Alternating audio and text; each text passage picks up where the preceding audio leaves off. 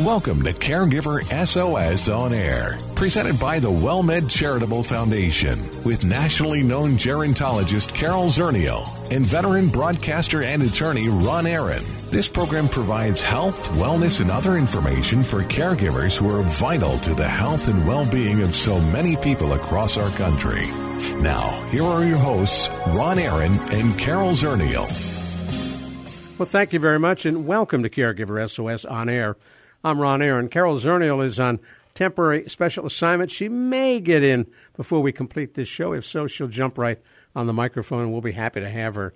We're delighted to go to our Caregiver SOS On Air hotline, where Gary Barg joins us, founder, editor-in-chief of today's Caregiver magazine and a website, caregiver.com. And the topic of the day is one that he suggested, becoming a fearless caregiver. Hey, Gary, thanks for coming on.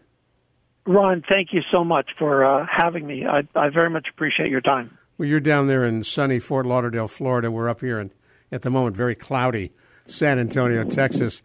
You get the sun, we get the clouds. Tell me about... Well, go ahead, I'm sorry. No, sometimes it's the other way around. Oh, that is true. Now, tell me a little bit about your magazine and caregiver.com and how through your work you happen to get into caregiving. Absolutely. Well, in 30 years ago, actually, my dad retired, developed bone marrow cancer, and my mom, down here in South Florida, my mom immediately went from, love of life for 50 years and business partner to caregiver, and everything that went along with that, just out of the blue. I was living in Atlanta, getting set up to do some video work for the '96 Olympics, and I'd come down once a month or so for a weekend. But you never know unless you're really in it. It's hard to really tell what the life of a caregiver leads. By the time my grandparents both took ill, about 3 years later, I decided I'm coming back. I'm coming back to South Florida. I'm going to do what I can to be a caregiver's caregiver to Mom. I mean, she never asked me to come back.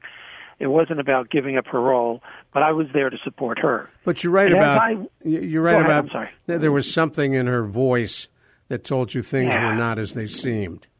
Well, it's I always like saying a caregiver is a very sneaky lot sometimes, because what she did not want is me or my brother who lived out of town or my sister had 2 little kids to deal with what she was dealing with. So she was doing everything she could to, when I would come in for 2 days or my brother would come in for 2 days, to make things look as great as they could. Everybody was in on it. And it took the being here in South Florida for a few more days than that, because I had about 2 weeks in September of '94, and I came down to help her, and I thought, my gosh, look what she's going through. This is an amazing period of time, round-the-clock concerns and emergency room visits and life and death, decisions having been made for my grandparents, and Mom was sick.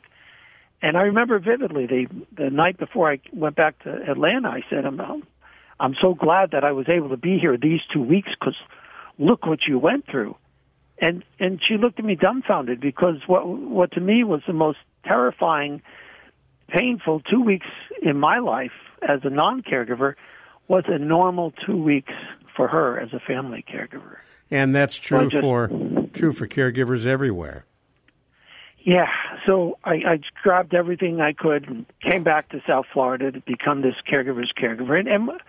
And what I found was the best advice, the best support, the best pieces of wisdom that I found came from my fellow family caregivers. At those 3:00 in the morning emergency room visits, or walking in and out of long-term care facilities, or standing in line at the pharmacy. These were people with pieces of the puzzle I was looking for. And it turned out I had a piece of the puzzle, or listening to my mom, had a piece of the puzzle or two that they were looking for. And so we decided, to find this magazine, that was designed and developed. I'm sure it was out there because there were these things called book stores at those points. Right. At that point. I remember bookstores. Yeah, I remember bookstores. I used to live in them. And we went in and out of bookstores looking for that Caregiver magazine, and it didn't exist. So we said, let's just do it. Find out the best advice, the support, the wisdom that we can put in the magazine. At that point, it was just local to Southeast Florida, and it was amazing. The first printing rolled off the press July 4th, 1995, and drove it up and down the three counties that in my area, Southeast Florida. And I would watch caregivers read it in hospital waiting rooms or nursing home waiting rooms and recognize themselves. And I thought, okay, we're definitely onto something, because what was happening here is we were giving voice and we were giving a level of professionalism to a job, the most important job that anybody can do, family caregiver, that we were just doing all on our own. Hold that thought. Hold that thought. Yeah, we're going to come right back to you. I believe I see a friendly face looking in our studio window. Stick with us. We're talking with Gary Barg on our Caregiver SOS On Air hotline. Gary Barg is the founder, editor-in-chief of today's Caregiver magazine. And if you just joined us, you're listening to 9:30 a.m. The Answer, Caregiver SOS On Air. We are excited to bring you the all-new WellMed Radio. Our goal is to help make listeners healthier by focusing on health and wellness for adults everywhere. The new WellMed Radio features Dr. Joshua Beck, an outstanding family physician, and attorney and veteran broadcaster Ron Aaron. Ooh, that's me. Each week we will focus on health prevention and wellness that's critical to the quality of life. WellMed Radio, Saturday mornings at 7, Sunday evenings at 5 p.m. on 9:30 a.m. The Answer. Well, as I promised at the top of the show, it looked as if Carol Zernial, our co-host on Caregiver SOS On Air, might make it. And indeed, she did, braving rain and traffic coming down to San Antonio from the little burg of Bernie. And Carol Zernial, great to see you. Thank you so much. I am happy to be here. Especially, I heard a familiar voice myself when I walked in the studio. Gary Barg and I have go back, I don't know, a decade. Gary, how far back? I don't want to say, but I think Carol was in elementary school. One of the I have to say that I've been blessed to meet so many amazing, big-hearted professionals in this caregiving arena, and Carol was one of the first that I met at the American Society on Aging conferences, and took me under her wing, and just has been such a great friend over the years. And so this is an honor to be on your show. Thank you for this. Well, thank you for joining us. It's been a long time coming. You know, I was listening to, as you were talking about founding the magazine, and in that time period, even, you know, in the 90s, it wasn't even on the map at all. Caregiving was not on the map. It wasn't on anybody's radar. And to go out and raise that awareness as you have been doing, you're like mainstream now, and it just wasn't like that then. And you were a pioneer. Yeah, absolutely a pioneer. I can't think of any other publication that was kind of one of the reasons that I was so fascinated when we did meet up at American Society on Aging was that a whole magazine dedicated to caregiving. That was just so unheard of. We hadn't even passed the National Family Caregivers Support Program until 2002, so that's years later. Gary, go back to the beginning. What were some of the topics you wrote about? I tell you one anecdote in particular. I was sitting in a waiting room, the main waiting room of a hospital in Fort Lauderdale. I had just put the magazines down, and I sat down, and these two amazing, I think they were sisters, and they must have been octogenarians at that point. And they came and they sat down. They picked up the one of them, who was the caregiver to her, I'll say sister, picked up the magazine and rolled to an article from a doctor about diabetic foot care. And she was using the tips in the article to tell her loved one, you know, to confirm what she had been saying to her loved one. And I'll never forget that. She said, "See, Madge, it says white socks. I've been telling you white socks." And I thought, I think we're onto something. That's just perfect. I love that. And was she wearing white socks? She was. Yeah, she was, actually. I remember that part. But we also talked about AIDS and seniors, which nobody was talking about, which is still is a big challenge. And we talked about communicating with your loved one with hearing loss. And so a lot of the articles in that first issue are still applicable to this very day. Well, in fact, there's been an increase in HIV-positive diagnoses among seniors, along with other sexually transmitted diseases. Well, we called it the condo Casanovas, down here in southeast Florida, where if you were a healthy gentleman of a certain age, you had all these widows around, and stereotypically, you didn't think it had to do with you. And so who would possibly think they'd have to protect themselves as a 72-year-old, widower who was dating Mrs. Smith in the morning and Mrs. Jones in the afternoon around the time Viagra came around. So there were just so many elements that came into play at that point. And unfortunately, the not knowing that this age and the AIDS and the HIV doesn't, not affect certain people. It can affect everybody. Well, and you mentioned still today, the issue of sexually transmitted diseases is still a growing problem in an older population, particularly in Florida. Well, it's education. It's basically, it has to do with you. In those days, I saw the statistics that young single women and seniors were the fastest growing population developing HIV.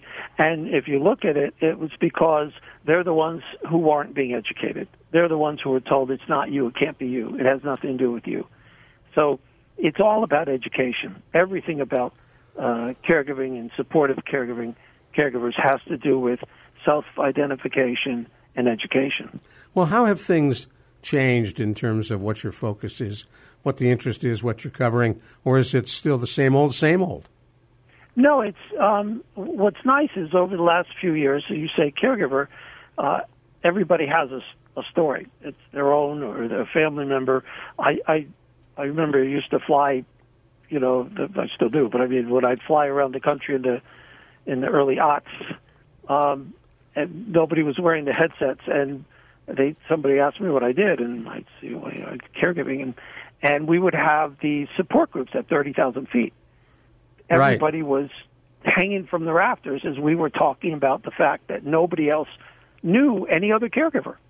And I think that's changed a lot. I think everybody is aware now, and the technology and even the media has come around to talking about caregiving.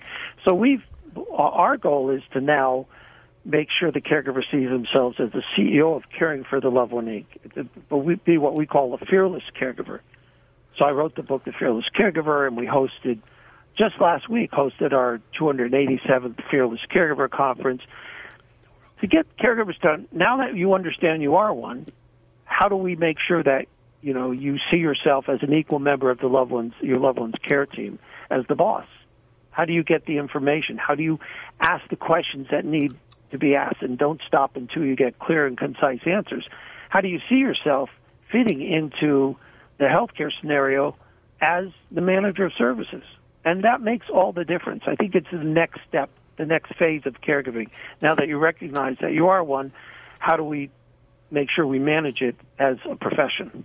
Well, and what I like about your Fearless Caregiver workshops is that you embed all this good advice with the local community resources so that the person is getting information, but they're also meeting, maybe for the first time, the folks in their community that can help provide that support, when you jet off to your next city.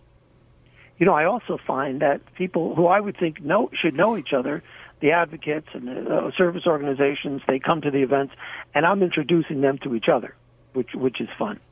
So I think you're exactly right. If I introduced you to something that could be of service in Peoria, but you live in San Antonio, it doesn't help. Well, I think all Go ahead. No, I was just going to say, it doesn't surprise me because even those of us in the business don't know what we don't know. And so that's why all of this networking and information is such a critical part of a caregiving journey. It's interesting doing this show as we have for the past many years. Every week we pick up a new tip, new idea, something that someone's doing somewhere that's very different and seems to be working. And that raises a question that came to my mind as I looked through some of your material. What is a reverse gift list? Well, the reverse gift list is just by listening to caregivers and listening to the concerns at the events. We make sure that everyone's in the room together. There's no separate vendor room, and there's no breakouts. There's no pontificating, speechifying. We make sure that we're answering questions. And by answering questions, we're listening to what their concerns are. And a lot of the concerns had to do with, thinking there's no way they can get anybody to help. So we developed this very simple tool. To think of, 5, 10 people who would do or could do a bite-sized, easy, manageable task if you ask. Next time you go to the supermarket, can you come by and see if I have a little list and I'll give you the money? Next time you go to the dry cleaners, maybe you could come by once a month and cook, and we'll talk about anything but caregiving. What are those elements of your life that you really, could offload? You're not saying, take over my caregiving. You're not saying, make financial decisions for dad. You're just saying, help me in these elements that make my caregiving easier. And you find those 10 people, and you match it up to those 10 easy asks, and you make the call. And I found that, not only is it motivating for a caregiver to make a call like that and get a fast yes, the friends and the family members and loved ones have been waiting to be let in to figure out what to do. How can I help? What small thing can I do to make your life easier? So I always say if you create this reverse gift list, which is on caregiver.com, you can find yourself a full day of respite a month by making this list together and activating it. And also, you help your friends and family take part in caring for your mutual loved one. I want to talk more about your caregiver website, but before I do that, for folks who may have just joined us, I'm Ron Aaron, along with our co-host, Carol Zernial. You're listening to Gary Barg, founder, editor-in-chief of today's Caregiver magazine and caregiver.com. This is Caregiver SOS on air on 9:30 a.m. The Answer. So, Gary, tell us more about caregiver.com. Well, caregiver.com is just turned 25 years old. It realized a few years ago we're one of the first 100,000 websites registered. And past the magazine, because the magazine came out before there were websites, we thought this was a great way to interact and share wisdom and learn from our fellow caregivers. So I always say at the Fearless Caregiver Conferences, which now we've hosted in 27 states and 45 cities, I'll always start the event by thanking 4 caregivers in the room by bringing up some topic, teaching us some piece of advice that they've learned that then I can write in my weekly newsletter and share with, caregivers around the country and around the world. So I always find that caregiver.com is a great way to keep everyone together. It's like a internet support group. The articles, the information, the advice, the newsletters, celebrity interviews, everything we do is housed at caregiver.com, so you can podcasts. So you can, no matter where you are as a caregiver, I think hopefully you can find a solution, A, and B, you can realize you are not alone. Well, you mentioned the celebrity interviews that you do. The celebrities really raise, awareness. You see them on the cover of your magazine. You've got them on your website. So who are the celebrities that you think, have really made a difference in terms of elevating caregiving issues? I'll tell you, one person I miss greatly is Dana Reeve, Chris Reeve's, obviously, wife. We interviewed her late in last century, and a lot of the concepts that we deal with, I told her directly I'm going to steal them from her because she was such an amazing caregiver, and part of that incubus of the reverse gift list came from a conversation with her that then over the years, listening to caregivers, they're saying the same thing. So she was wonderful. Former First Lady Rosalind Carter is wonderful. She and you and I and a few others were really the first ones out there saying the caregivers are coming. The caregivers are coming. And she's still advocating. She's still involved with the Rosalind Carter Center. She's absolutely amazing. The president is amazing. I've been to the Americas for their institute galas, and they're just the dynamic people. But the thing about the celebrities, and I wrote the book Caregiving Ties That Bind, which highlights about 150 of the celebrity interviews that we've done. Dana Reeves, Della Reese, Clay Walker, Clay Aiken, that they were living through caregiving or caregiving advocates, and I call it the great equalizer. Debbie Reynolds came to a few of our events, and I remember the first time it was in Cleveland, and we had 400 caregivers in the room, and Debbie came on stage, and she was, of course, magic.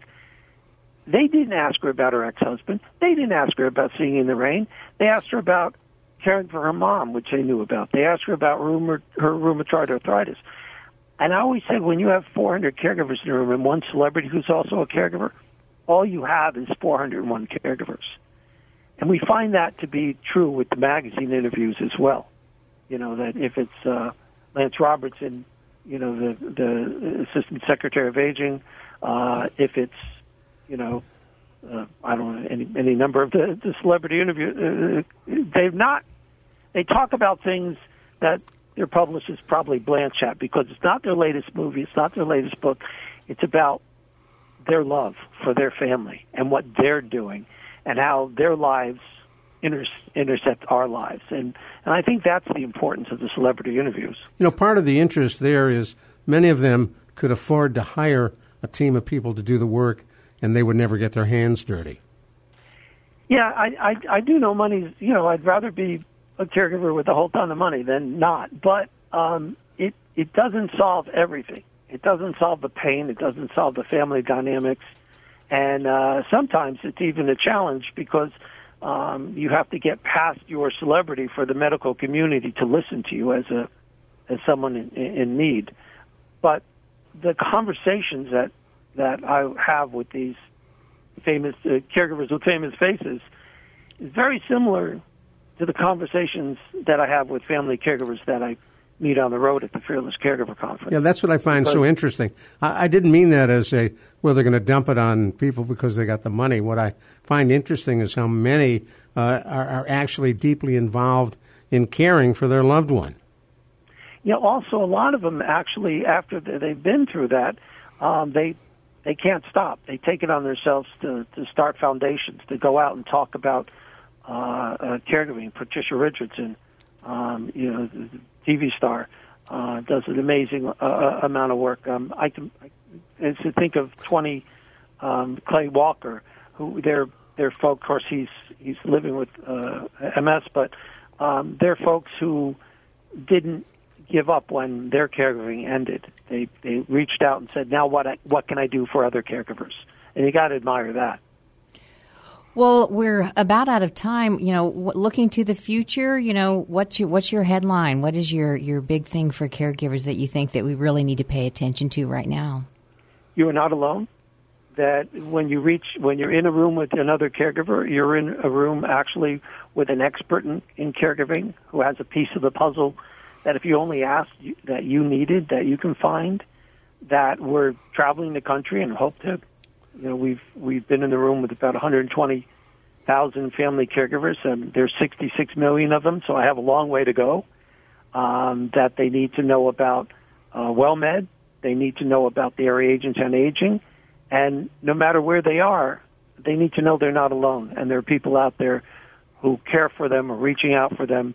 And if you were a caregiver 5 years ago and now you're a caregiver again, look again, because the technology and the services and the support and the agencies and the VA, there's a lot of new information and advice out there for you. for the website, caregiver.com. That will lead you into the magazine as well? Yes, it will. Okay. Actually, with complimentary digital editions of each magazine Perfect. up there.